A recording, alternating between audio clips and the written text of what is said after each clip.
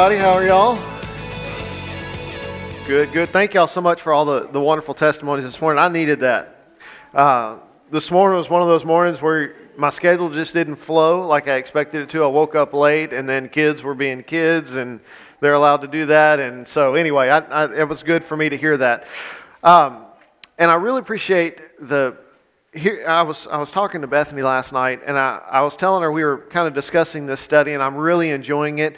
And something that I don't know if I've said this from the outset, but kind of my intent, I feel like God's intent for us during this study is for us to be kind of introspective, for us to learn what it means to love like Jesus, and then after we end this 6-week study, which we're in the middle of right now, then we're going to spend some time focusing on what that means for us as a community, as a body of believers. How do we as a community love like Jesus did? And so for us, for these next 6 weeks, focusing on what God's doing in our own life is significant. And what I love this morning is that all of these testimonies that we heard is about what you guys are experiencing of God's love as you're doing life with one another and with the people that you work with, the friends that you have, and that has been excellent. If this is your first time with us this morning, we're in the middle of a series called Love Like That. And we're on a quest to learn to love like Jesus. We want our relationships to be healthy, not just in our family, but with our friends, in all of our relationships, whether it's work, school, with strangers, and maybe even our enemies. And we're going to talk about that a little bit today. And I know that seems a little crazy, right? When we're thinking about loving, to put our enemies in that category. But I want to love like that, and I know that you do too. And so our theme passage for this series is Ephesians chapter 5, verses 1 through 2. And the idea behind this is that we want to behavior our life around Jesus. We want to be a model of that. Look at Ephesians 5, 1 through 2 with me, and this is out of the Message translation. It says, "Watch what God does, and then you do it, like the children who learn proper behavior from their parents. Mostly what God does is love you. Keep company with Him and learn a life of love. Observe how Christ loved us. His love was not cautious, but extravagant. He didn't love in order to get something from us, but to give everything of Himself to us." Love like that. I love Kara's testimony this morning. I don't think she's still in here, but yeah, her desire to just be obedient to God. And then after the fact, Carrie said, "Well, how much did it cost?" She's like, "I don't know." That's loving like Jesus, and we're going to talk some more about that today. Today we're going to look at just how profoundly approachable Jesus really was. So let me ask you a question. What would you do to be included in something? It can be anything. A game, a competition, a party. Everybody's had an experience similar to this. When you were in elementary, middle school, maybe even high school, you gather together whether it's at recess or during gym class, and they're picking teams. Right? And you're standing there, probably much like me, not very athletic, and all of the people around you are getting chosen, and then you end up being the last pick. Raise your hand if you were ever the last pick at something. All right, I got some hands way in the air. Okay, so you feel that pressure, right? That pressure of wanting to be included, wanting to be desired, but not quite meeting the mark. I was joking with somebody the other day. When I was in junior high and high school, I was scared to death to ask a girl to go to a dance because I was afraid of being rejected. And that's funny to think about me in that role now as an adult, but we all have felt that way before. We felt that desire to be connected, and God created us with that desire to be connected. Oftentimes in the church, we call that fellowship. We long to be included in what's going on. Could it be that this is the reason that Jesus Christ, the King of Kings, the Creator of all things, is so approachable? Jesus was the most approachable person who has ever lived. Social status, a healthy financial report, race, religion, age, gender, none of that made any difference to Him. This morning we're going to look at some of the characteristics of what it means to be approachable, and then we're going to talk about what that means for us individually. There's 3 characteristics I want us to look at this morning, and then we're going to make some application. The first is that being approachable is a lost skill. I say skill, but it isn't really a skill as much as it's a decision. A decision that says, "Come to me. You have access. You're on the invite. You're on the invite list." If you look at Matthew chapter 11, 28 through 29, you'll see that this is kind of a great equalizer passage, mainly because Jesus emphasizes the word all. This is a passage that we're all familiar with, but look at it with me again. It says, "Come to me, all of you who are weary and burdened, and I will give you rest. Take upon me Take upon my yoke and learn from me, because I am lowly and humble in heart, and you will find rest for your souls. It was the leper, the tax collector, the sinner, the hurting, the disenfranchised that got Jesus' special attention, which made all the religious people of that day furious. People tended to keep the holy men at a distance.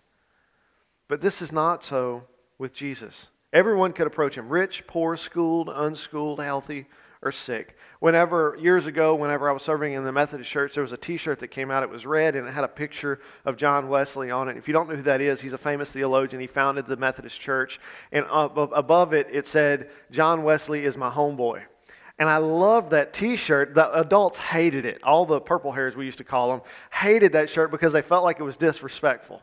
But I loved it because what it did was it equalized all of these students that were wearing that shirt with all of the other people in the church.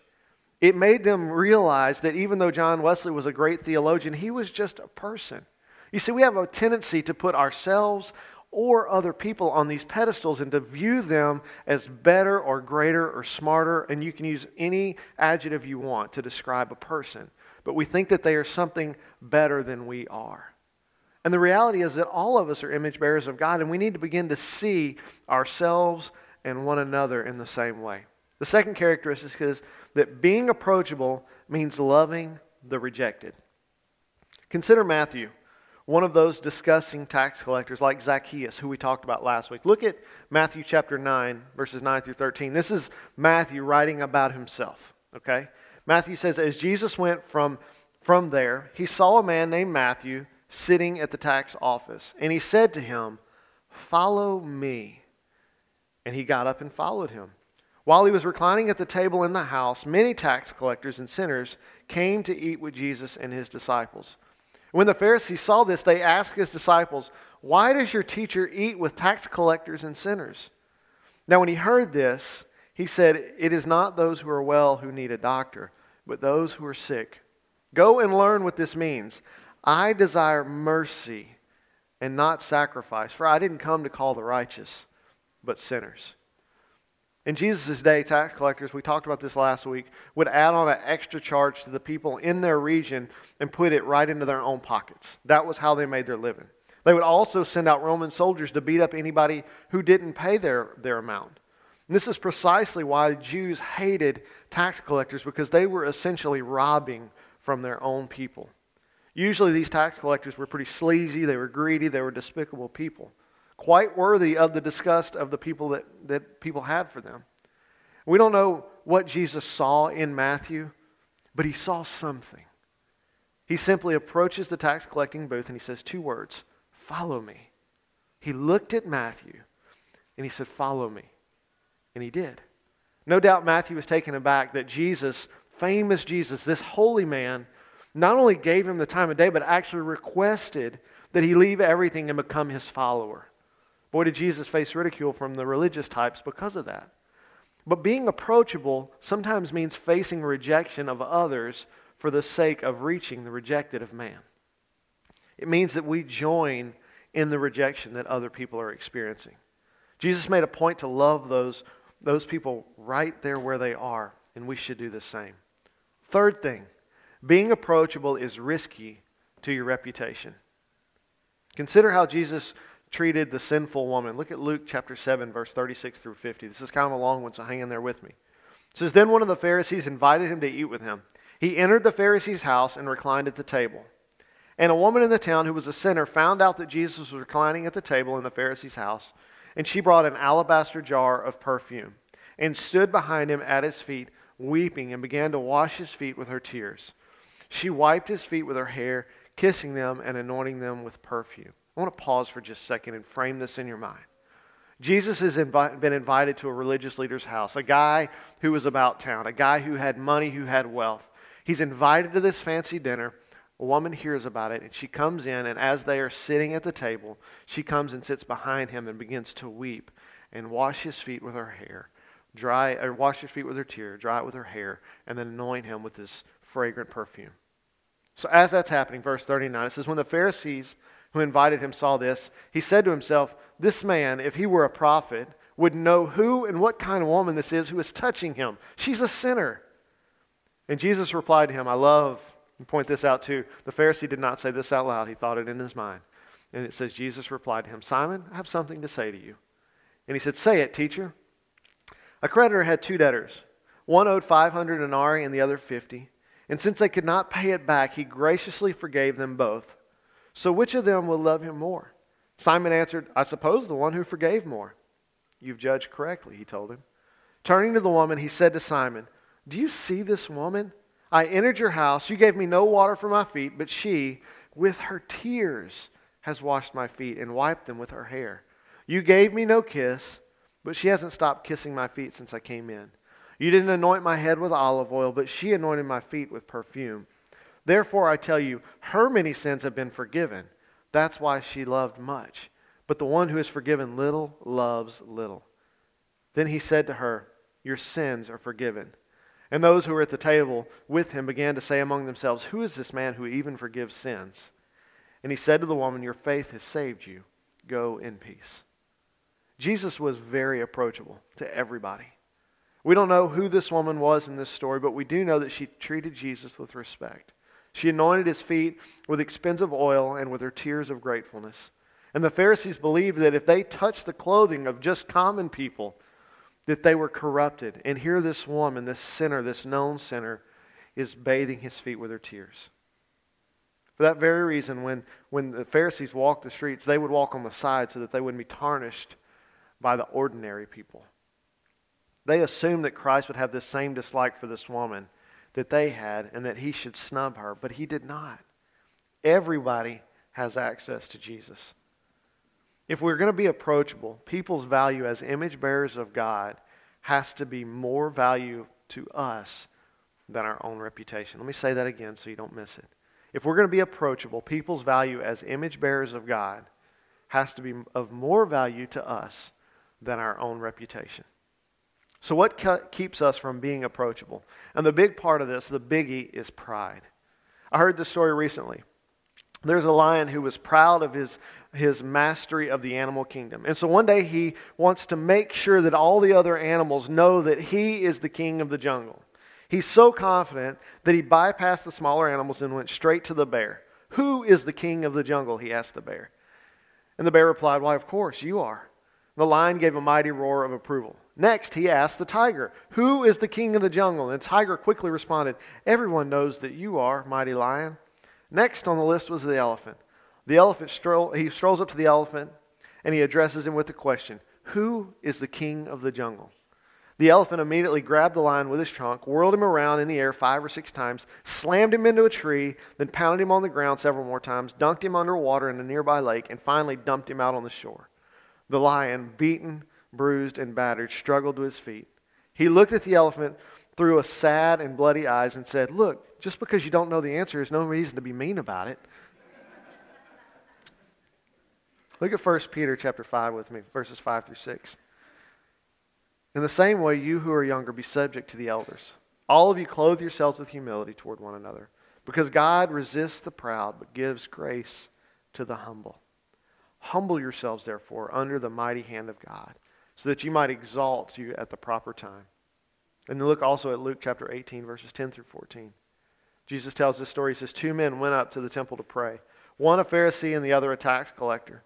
The Pharisee was standing and praying like this about himself. God, I thank you that I'm not like other people, greedy, unrighteous adulterers, or even like this tax collector.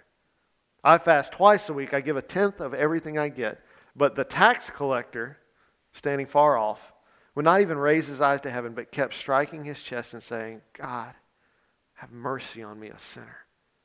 I tell you, this one went down to his house justified rather than the other, because everyone who exalts himself will be humbled, but the one who humbles himself will be exalted.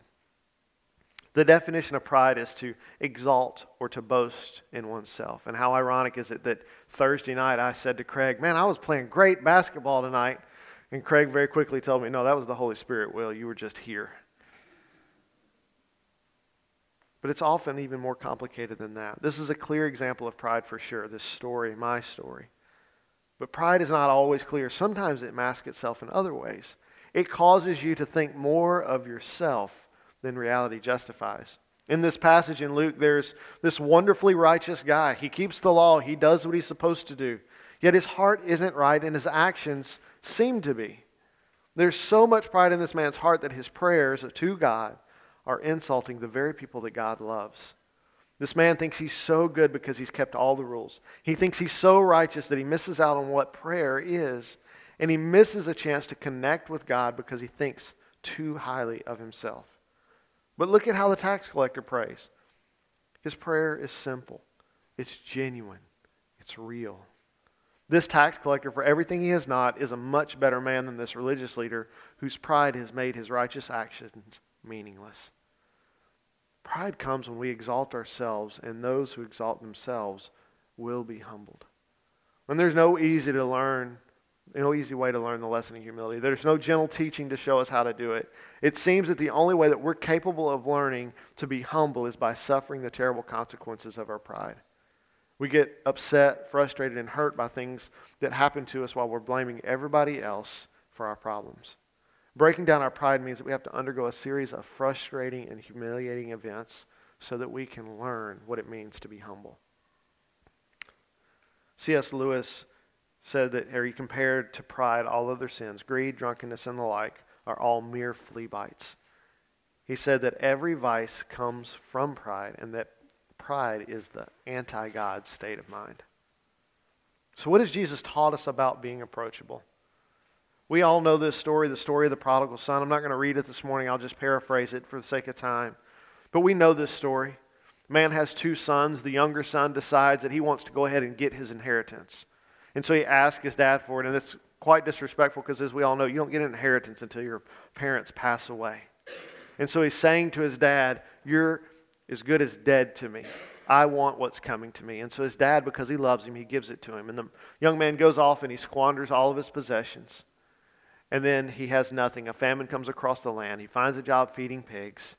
And he's looking at the slop that he's feeding the pigs. And he's so hungry that even that looks appetizing. And he says to himself, "I'm going to go home. I'm going to apologize to my dad. And I'm going to ask to work for him because even his workers eat better than these pigs are." And so he prepares himself. He's got this speech all worked up in his head. He goes to the house, and his dad sees him from far off. And we talked about this last week. People who are wealthy men don't run. They don't show their legs. They wear they're not skirts, tunics, if you will.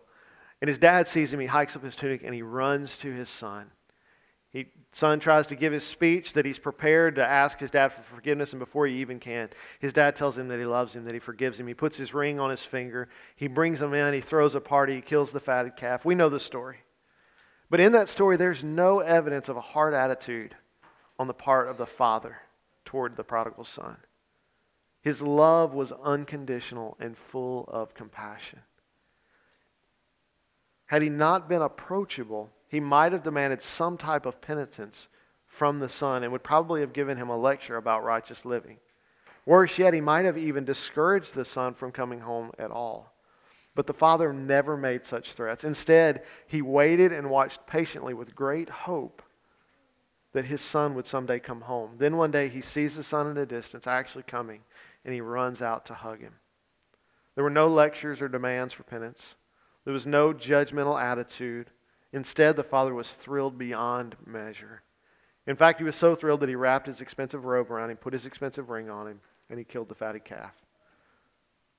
The patient and the compassionate attitude displayed by the father toward the sinful lifestyle of the prodigal son seems very different from the attitude that the church typically has towards sinners, right? We're the church. As we're thinking about what it means to love like Jesus, we need to address our own attitudes, our own preconceptions of people before we meet them. Because often we look at a person and we judge them. And this is something that happens in all of us. It's sin that all of us have, and we need to let Jesus deal with it. So how do we do that? So what? What do we do now? Consider this passage, Luke chapter 6, verse 27 through 36. He says, "But I say to you who listen, love your enemies, do what is good to those who hate you. Bless those who curse you, pray for those who mistreat you. If anyone hits you on the cheek, offer the other also. And if anyone takes away your coat, Don't hold back your shirt either. Give to everyone who asks of you, and for someone who takes your things, don't ask for them back. Just as you want others to do for you, do the same for them. If you love those who love you, what credit is that to you? Even sinners love those who love them. If you do what is good to those who are good to you, what credit is that to you? Even sinners do that. And if you lend to those whom you expect to receive, what credit is that to you? Even sinners lend to sinners to be repaid in full. But love your enemies, do what is good, and lend, expecting nothing in return. Then your reward will be great, and you will be children of the Most High, for He is gracious to the ungrateful and evil. Be merciful, just as your Father is also merciful. Love your enemies and do good to them. That seems crazy, right? Is there anything more difficult to do than to love our enemies? I don't think so. The truth is that it's impossible to love your enemies. In fact, that's the core of much of this series, is that we don't have the capacity or the stuff to do that on our own. In this story of the rich young ruler, Jesus said, what is impossible with men is possible with God. Just as He can change the heart of the rich, He can change a heart of bitterness if we desire to be changed. But when we find satisfaction in hating our enemies, we grow to enjoy that hatred. And that then makes us less likely for our hearts to desire to love our enemies.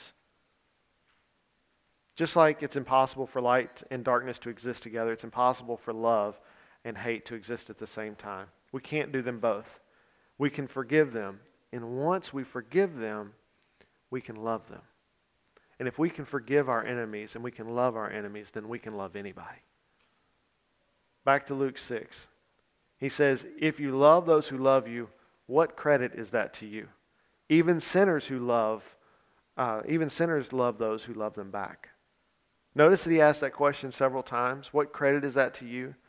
Do the same that sinners do. I want us to understand that sinners only love those who love them. And as we think about that for ourselves, if we only love people who love us, what does that make us? A sinner.